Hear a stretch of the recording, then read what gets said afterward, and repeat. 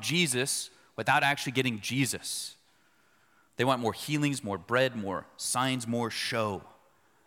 Jesus is using this as an opportunity to teach the people that he doesn't just make bread, the kind of bread that perishes for a day, that keeps you alive for a week. Jesus instead is bread come down from heaven to give life to the world.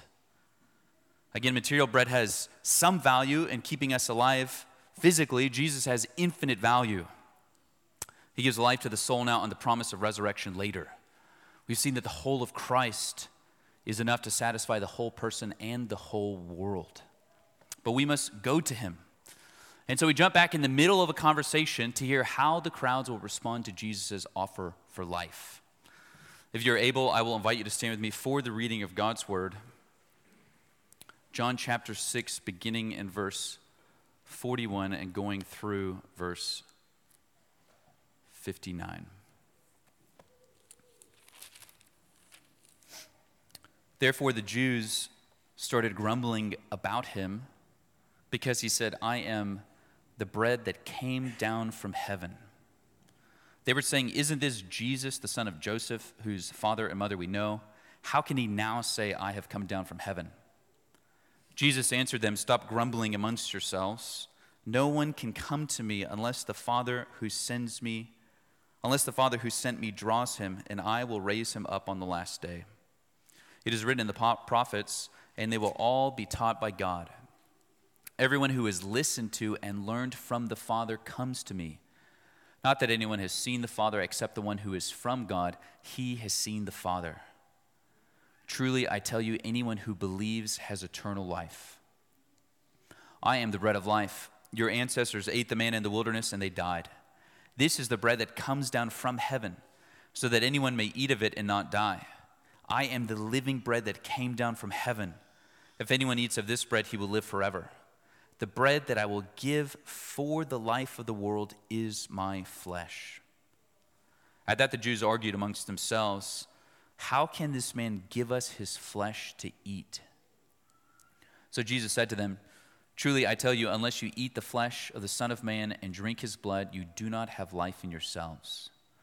The one who eats my flesh and drinks my blood has eternal life, and I will raise him up on the last day. Because my flesh is true food and my blood is true drink. The one who eats my flesh and drinks my blood remains in me, and I in him. Just as the living Father sent me, and I live because of the Father, so the one who feeds on me will live because of me. This is the bread that came down from heaven. It is not like the manna your ancestors ate, and they died. The one who eats this bread will live forever. He said these things while teaching in the synagogue in Capernaum. This is the word of God. Praise be to God. You may be seated. We'll split our text in half this morning by considering the two major complaints that are being levied against Christ. He makes at least two claims about himself that lead the people to grumble. First, we'll see that the people complain over Jesus' origin. And secondly, we'll see that the people complain over Jesus' offer. The people complain or they grumble over Jesus' origin. They complain or grumble over his offer. His origin, right? Jesus claimed that he's not originally from Capernaum or Bethlehem, but heaven. And second, it's not just his offer to live forever, but the means by which we come into it. Jesus says that we must feast upon his flesh and drink his blood. So how did the people respond to Jesus' claim that he's bread come from heaven to give life to the world? Verse 41, the Jews started grumbling. The Jews started grumbling. I want to point something out, and you maybe caught this morning or this week as you looked at the text. Notice that Jesus' dialogue partners have changed. Jesus has been interacting with the crowds, but here there's a change to the Jews. The Jews in John typically are the Jewish leaders. If you look down on verse 59, it tells us that Jesus said these things while teaching in the synagogue in Capernaum. There's been a scene change. Jesus, of course, fed on the grass. He retreated to the mountains. He crossed the sea. The crowds tracked him down. They either found Jesus in the synagogue or at some point they've made their way inside. Jesus is probably the guest who's teaching at the synagogue. Either way, it seems now that the Jewish leaders have bubbled up to the front. They, representing the people, are finishing out the conversation. And what we see is that they're grumbling. It's important especially that we see it's the Jewish leaders because they've already resolved in John chapter 5 to kill Jesus. We'll see this again as soon as we get into John chapter 7 there in the beginning of John 7. Jesus avoids the Judean countryside. Why? The Jewish leaders are already trying to kill him. So Jesus is now having this conversation with the leaders. They begin to grumble against him. Now, the astute Bible reader is getting flashbacks to the Old Testament. We see a kind of reenactment of Israel's manna episode, only it's heightened because we're not talking about manna and Moses. We're talking about bread come down from heaven, Jesus Christ, God become man. They're grumbling not just at the prophet, but the prophet who has come into the world. This is really Israel's history. God provides and they grumble. You might think back to Exodus 15, after God has miraculously brought Israel up out of the house of slavery through plagues, parting of the Red Sea, pillar of fire. After all of that, Israel grumbles over thirst. Chapter 16, Israel grumbles over their hunger. Numbers 10, the people grumble over hardship. Numbers 11, again, the people grumble over hunger. God provides manna. Numbers 12, the people grumble over the manna. If you've ever had the joy of feeding a toddler, you understand. I'm hungry. Here's some food. Not that food. Israel likewise grumbles. They say, would we have stayed in Egypt where our masters fed us cucumbers? Like really, you would rather be slaves with cucumbers. God provides for his people, they complain. God provides, they complain. God provides, they complain. Manna, then grumbling. Then God himself now at the fullness of time comes down from heaven to meet his people's needs. How do they respond? They complain. Now notice, there was no complaining when Jesus was healing the sick or cooking up fish and chips. The second Jesus calls them out and calls them up to the real gift, which is himself, eternal life, communion with God, future resurrection, the forgiveness of sins. As soon as Jesus calls them to himself, grumbling. Jesus, of course, has been asking the people to come to him, to trust in him, to believe in him. Faith is trust in the promises of God that he knows best about us. Complaining says, I know better than God about how to take care of me. Brothers and sisters, it's always worth checking our hearts for any complaints that we have against God because it reveals distrust in God's salvation and satisfaction. More to the point, what we complain in our hearts against God about is probably what we're looking to for salvation and satisfaction. Jesus comes from heaven to give them life by giving them himself. And like Israel of old, they grumble. And it comes out through their disbelief about his origin. Look at verse 42.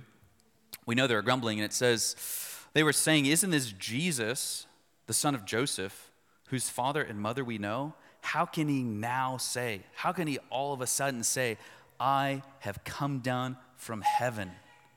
They're like, man, yes, God. Like this dude was born in Bethlehem. Check with Rome. They took a census. He grew up in Nazareth. He lives in Capernaum. We could take you to his house. His father we know, who's dead. His mother miraculously impregnated as a teen. He wants us all of a sudden to believe he's from heaven. Okay, they think they know all about Jesus' family, his origin, his home. They only understand half of the story. Right? They can only believe what they see. When they see the loaves, all they think is bread. When they see Jesus' influence, they think physical kingdom. When they see Jesus, all they think is man. It's as Augustine says, they only see the flesh and so they miss God. Now, on one level, it's understandable. Paul tells us, Philippians chapter 2, that the one in the form of God took on the form of a slave. The divinity is hidden, so to speak, such that at first glance, you don't look at Jesus, right, this Middle Eastern Jew, you don't look at Jesus in the flesh and think God. and certainly not when he's hanging on the cross like a criminal. But through Jesus' teaching and miracles and presence in the context of Israel's history and scripture, the Jews should have seen Jesus and known that he was the God-man. The only way you're missing this teaching is by suppressing the truth. You see, Israel's grumblings is really revealing what's in her heart: ingratitude, pride, and unbelief. She has become carnal. The word of God is standing before them, and they're shutting their ears. The light of the world is in their midst, and they're closing their eyes. What it's doing more than anything is revealing their problem. An inability, a moral or spiritual inability to see the things of God. Jesus highlights this in his next statement. Verse 43, Jesus answered them, "Stop grumbling amongst yourselves. No one can come to me unless the Father who sends me draws him, and I will raise him up on the last day." Jesus comes now with rebuke. This is really the flip side of what we saw in verse 37. Everyone the Father gives me will come to me. We saw this in last week's text. In eternity past, the Father gives a particular group of people, a specific group of people to the Son. That's why Jesus can say with confidence, "They will all come to me." Verse 39, "I will lose none of them." How does Jesus know that they will come to him? Verse 43, "The Father draws them." Okay, verse 43, verse 37, really grabbing the same stick from a different end. If you didn't listen to last week's sermon, I would highly encourage you to do so. It gives us a fuller picture of this doctrine of election, that God in his loving kindness, in his mercy, gave a people a bride to his Son, and in time he came to save her.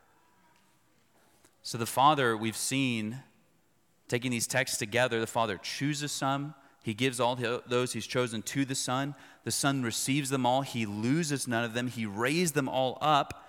But how do they get to the Son? The Father draws them. Said differently, in the way that Jesus is putting it, only those who are drawn can come. This can be a difficult doctrine for us to grasp. Notice this. The Jews don't grumble over any of Jesus' comments about God's sovereignty over salvation. They don't grumble about Jesus saying God chooses and draws and keeps and raises. The Jews love election. Abraham is chosen out of all the families of the world, Genesis 12. Israel is taken up out of Egypt and replaces wicked nations in Canaan, Deuteronomy 7 and 9, not because they were bigger or better, but because of God's covenant loyalty to the man Abraham he chose. They are recipients of election. They love it. They understand that God is free to be God. Their issue is that Jesus is making himself out to be that God. And so Jesus responds to the rebuke. Said differently, Jesus is saying, "I am indeed the God who gives life and raises the dead, but you're not my people." How do I know? You don't recognize me. You don't receive me. John 1, verses 10 through 11 and 12. And the Father is not drawing you. What Jesus is not saying, and this might be how you're inclined to hear it, Jesus is not saying, "Well, you're rejecting my offer to eat. Well, sucks to be you. Like you weren't really invited to the party anyways." No, Jesus has come to offer bread from heaven to the world. He's freely and genuinely offering life to all. He's bidding God's covenant people to receive them as their Messiah. We see this in the Synoptic's Gospel, Jesus weeping over Jerusalem. He says that like a mother hen, he would love to bring in Jerusalem, his people, like his brood. But Jesus is saying, you don't recognize me, you don't receive me. It reveals just how corrupt you are, just how sick you are, just how blind you are, just how spiritually dead you are, that you cannot come to me unless God draws you. You cannot come unless you're drawn. Now, you might be inclined to read that and grumble against God as though he's withholding something from people that they deserve. Or as though God is holding people back who are trying to understand and get to him. No, Jesus' comment instead is highlighting humanity's corruption, its sickness, and it highlights just how merciful and powerful God's salvation is. That he actually overcomes us to save us. If we are to be saved, it must be God from beginning to end. You cannot come unless you're drawn.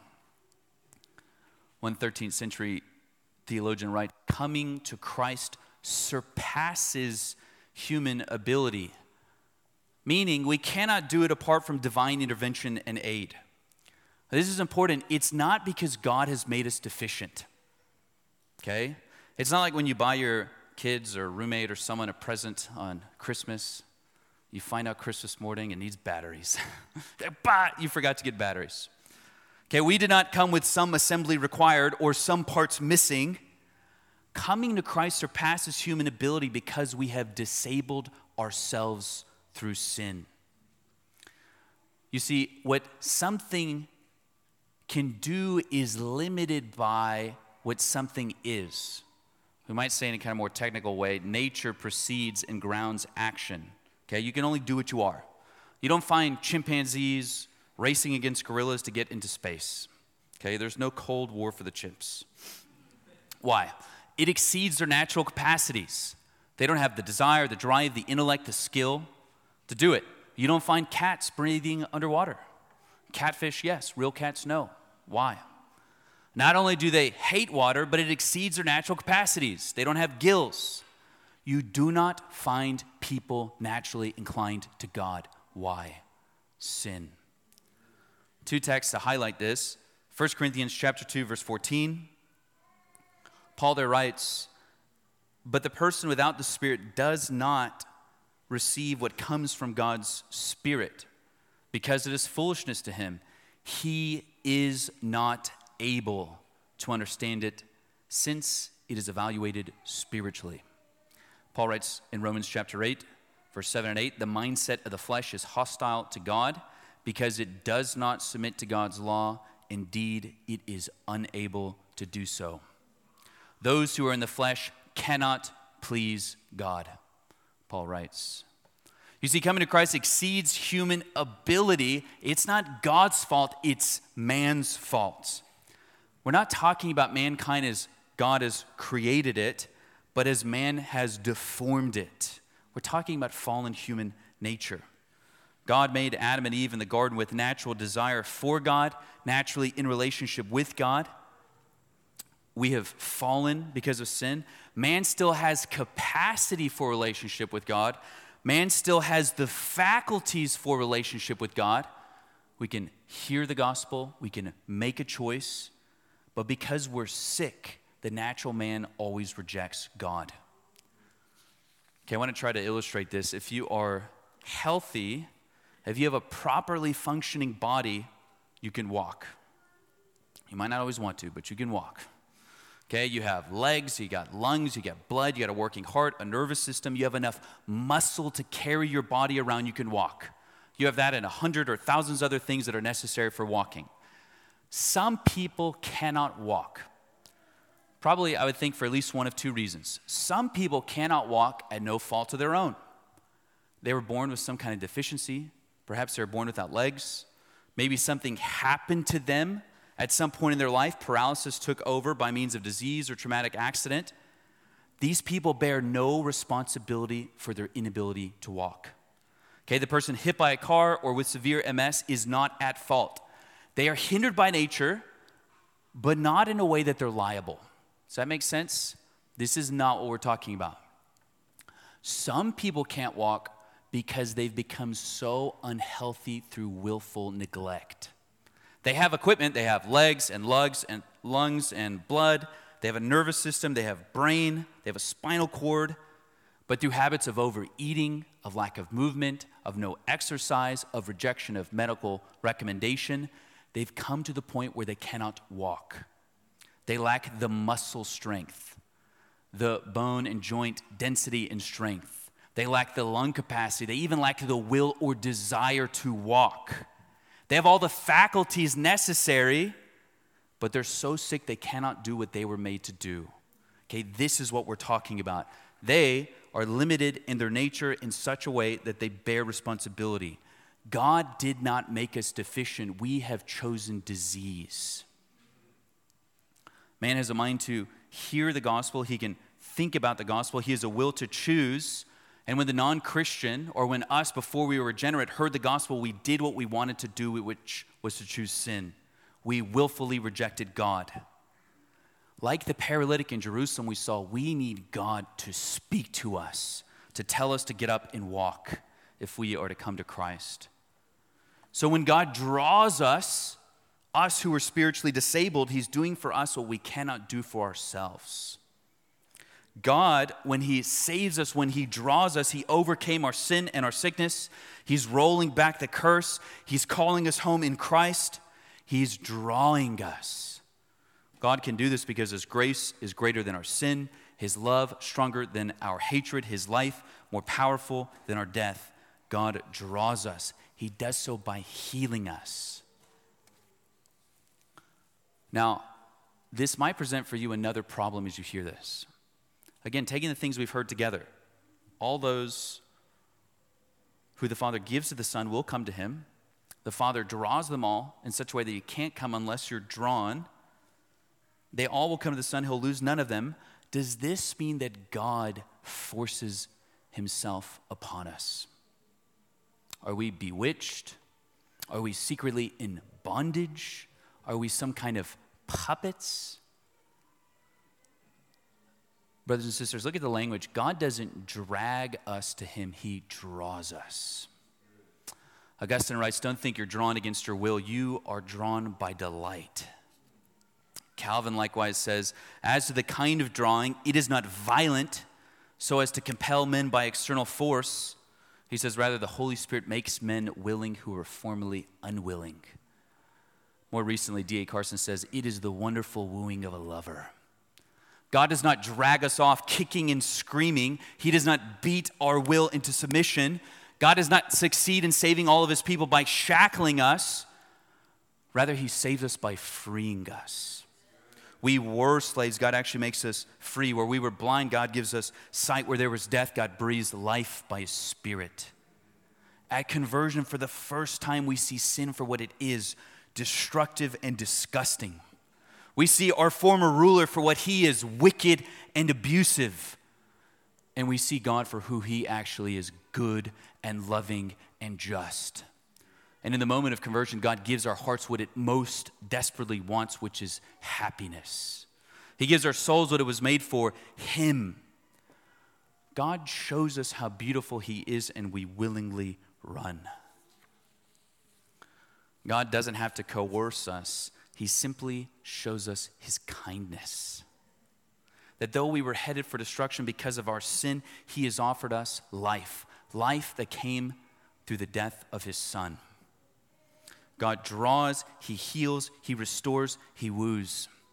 You might think of it of a bride in the chapel when the doors open and she sees her groom and she willingly runs to him. He woos us like a lover. And notice how God woos us. It might come as a surprise to you. Verse 45, he teaches us.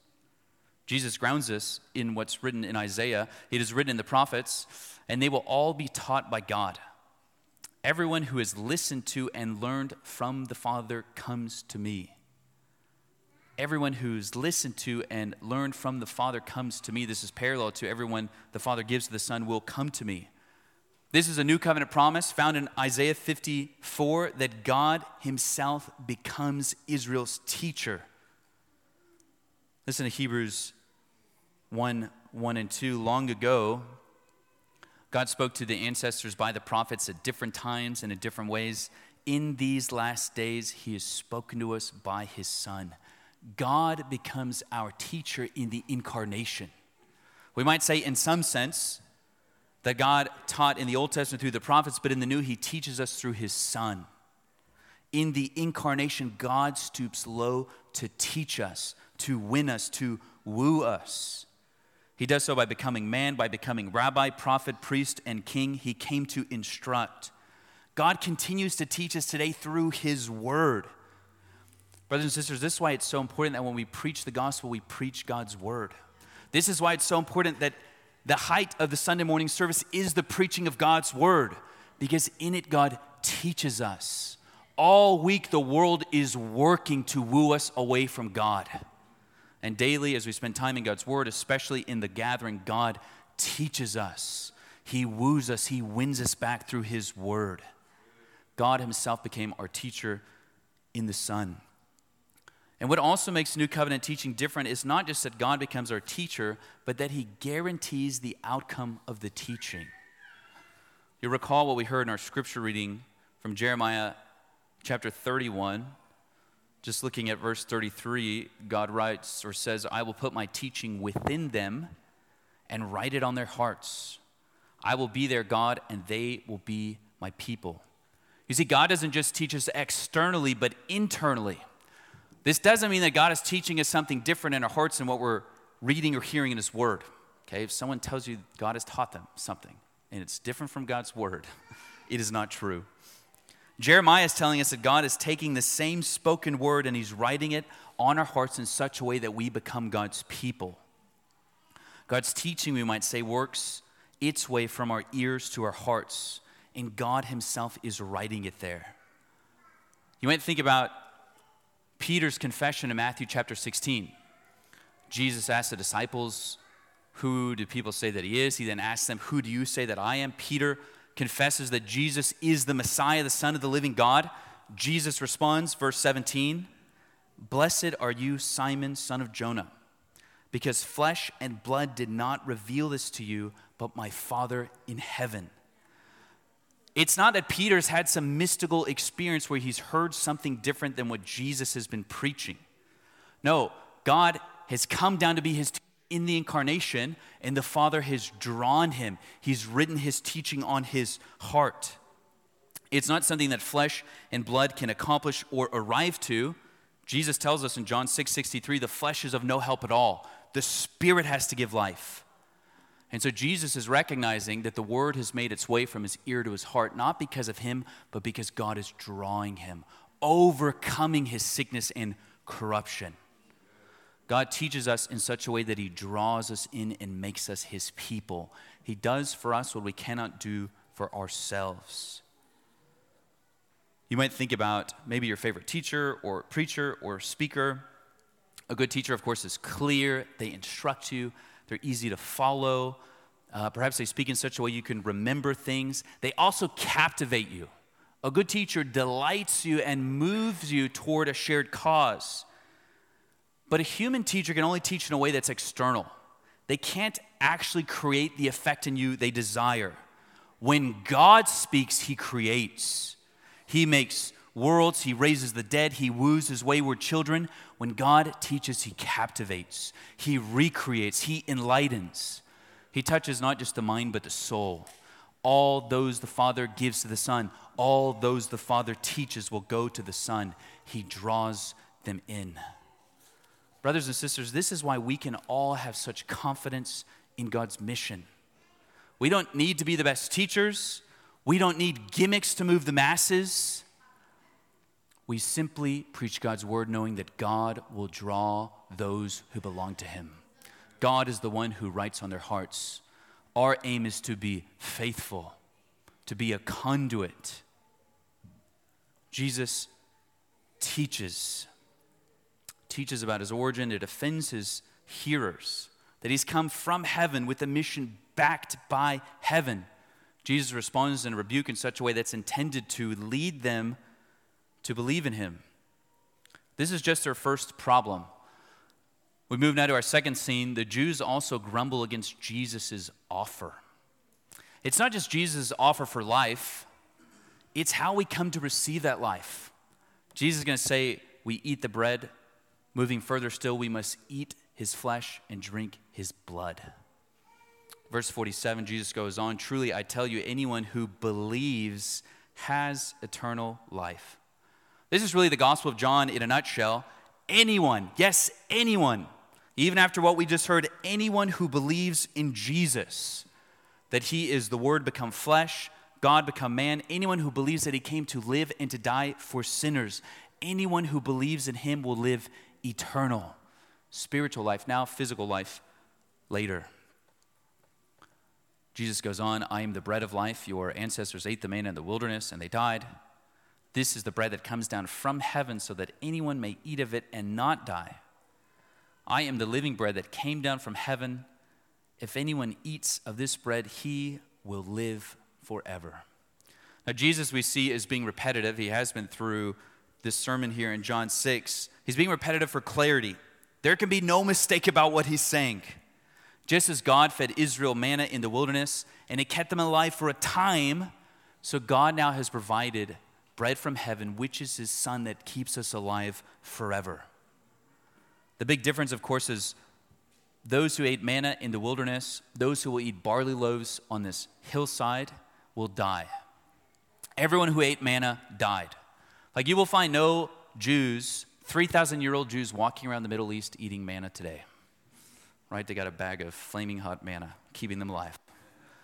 No, manna went bad after a day. It kept you alive for a week. Everyone who ate it died. This is what Jesus has been trying to get us to see, that if we work for bread that perishes, it dies. If it's the whole of our life, we will die with it. Jesus is telling us to orient ourselves to the bread that leads to eternal life, which is him. He's been offering satisfying relationship with God now and resurrection later.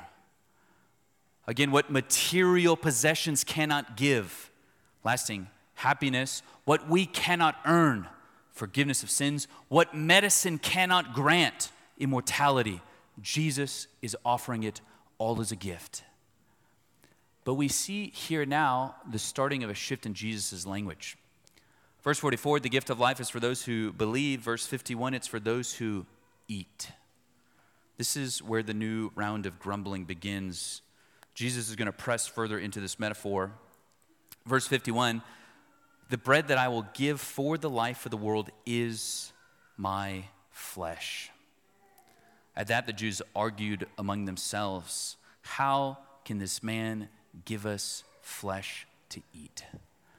Verse 52 is really highlighting the same problem we've seen throughout the book of John, that of spiritual blindness. It's the same problem, but different metaphor. Think back to John chapter 3. There, Jesus tells Nicodemus, you need to be born again to enter the kingdom. Nicodemus is wondering, how do I crawl back into my mother's tummy? Right? John 4, Jesus says, I have living water, the kind of water you will never go thirsty. It wells up in you to eternal life. The woman responds and asks, where's your bucket? Like it's a really deep well. Jesus here, eat my flesh for eternal life. The Jews are wondering, you want us to cannibalize you? Jesus is speaking spiritually.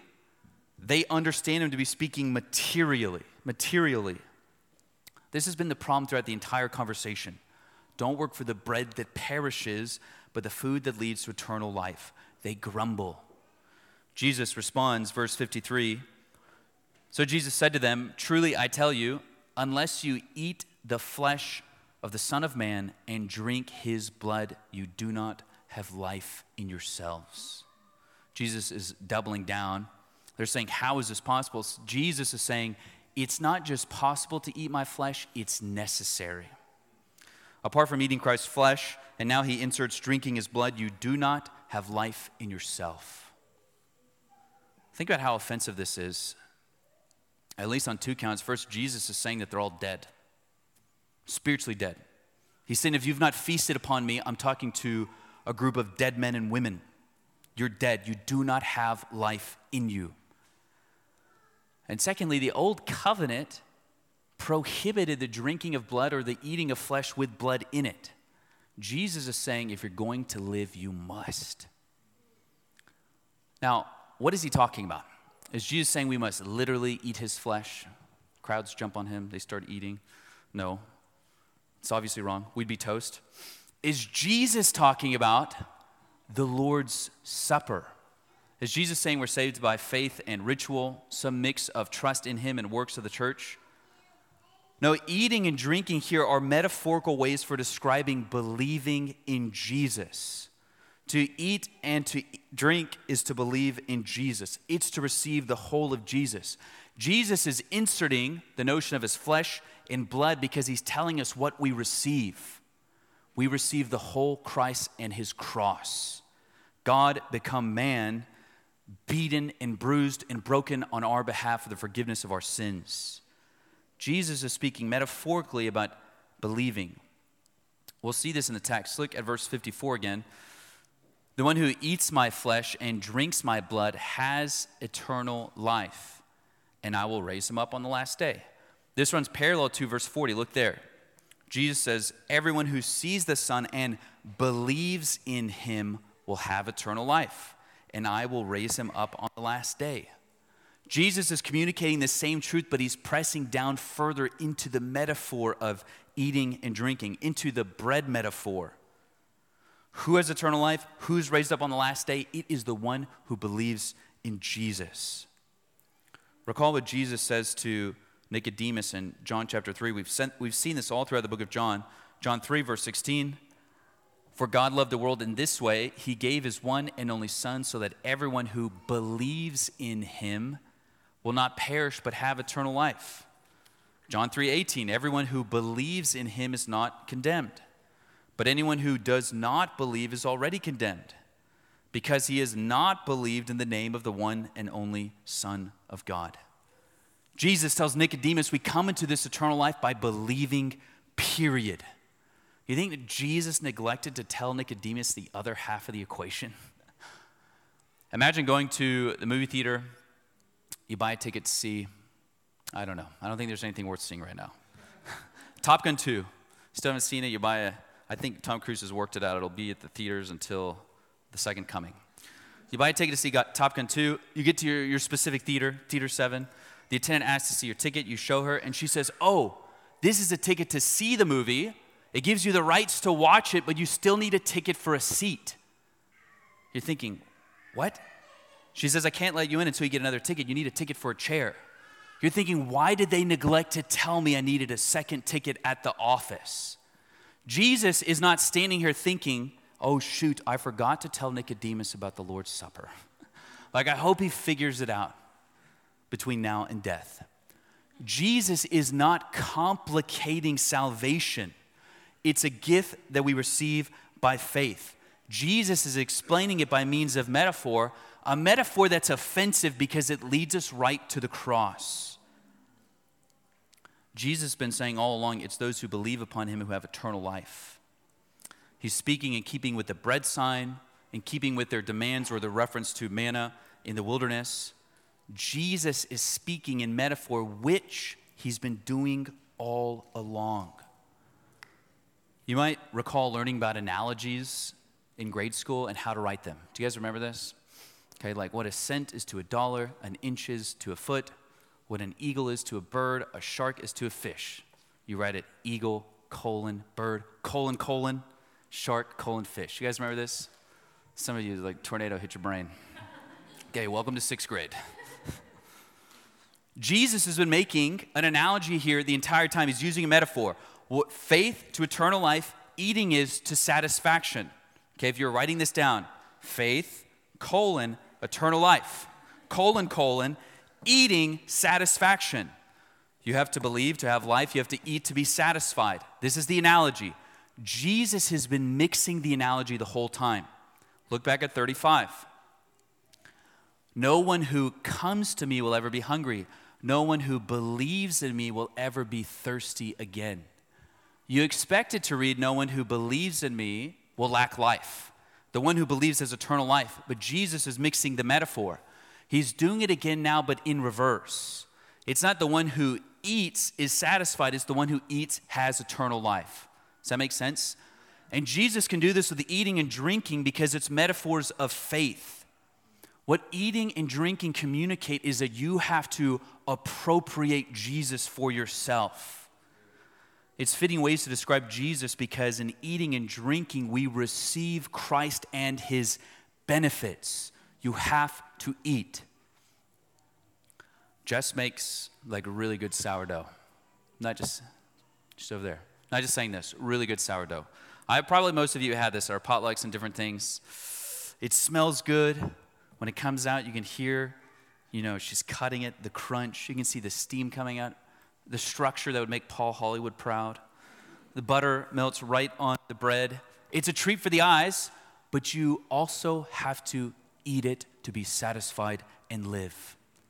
Again, it's not enough to listen to Jesus' teaching or to be in his presence. You have to appropriate him and make him yours. And we do this by faith. In faith, we run to Christ with our hunger, and he satisfies us. We embrace him and all of him, including the offense of the gospel, that God became flesh, that he bled for our sins. Okay, getting back to the question about the Lord's Supper, again, we're arguing that Jesus is speaking about believing in him. In that sense, Jesus is not speaking directly about the Lord's Supper, but only indirectly. Okay, this is what I mean. The text is about Jesus. Jesus is bread from heaven coming to give life to the world. Jesus is using the bread metaphor to describe how he satisfies and gives us life, that we must feast upon him to live. It's an act of faith. The Lord's Supper is that same truth made visible.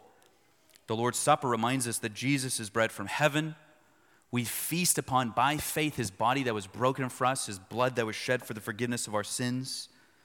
Okay, this text is about Jesus. The Lord's Supper is about Jesus. No doubt this text applies to the Lord's Supper, but to say it's about the Lord's Supper is to move from sign, bread and manna, back to sign, bread and wine or juice. No, the text and the meal are intended to point to the same reality, which is Jesus Christ come to give life to the world that we appropriate by faith.